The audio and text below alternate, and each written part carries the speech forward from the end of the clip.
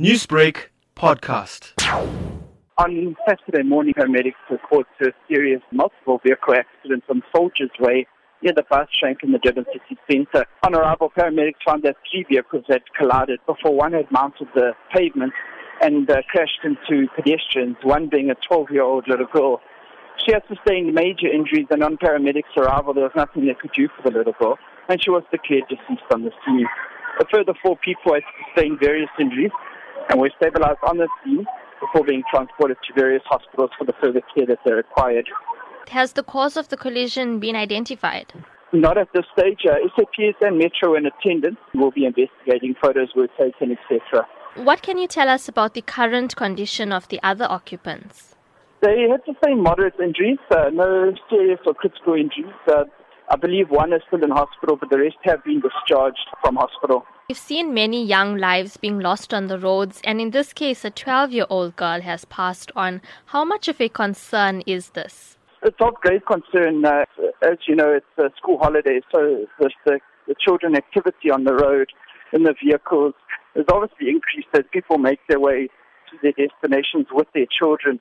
And, we just need to be cautious of that.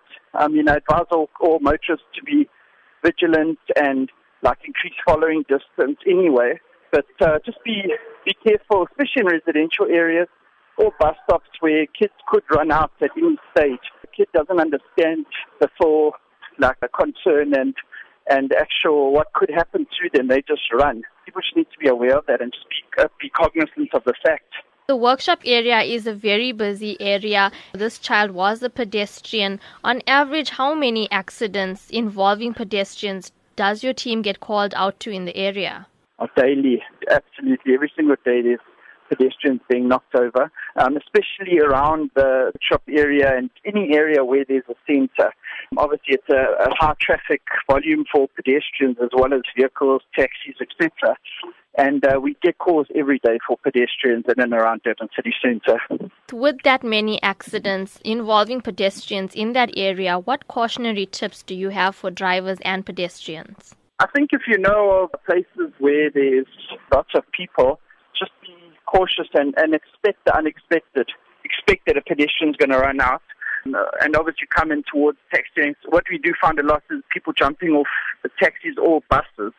They also tend to get knocked because people don't know, and you're driving past and the next thing somebody jumps out. So just be aware and be alert. Don't be on your cell phone and just be aware of your surroundings. Newsbreak, Lotus FM, powered by SABC News.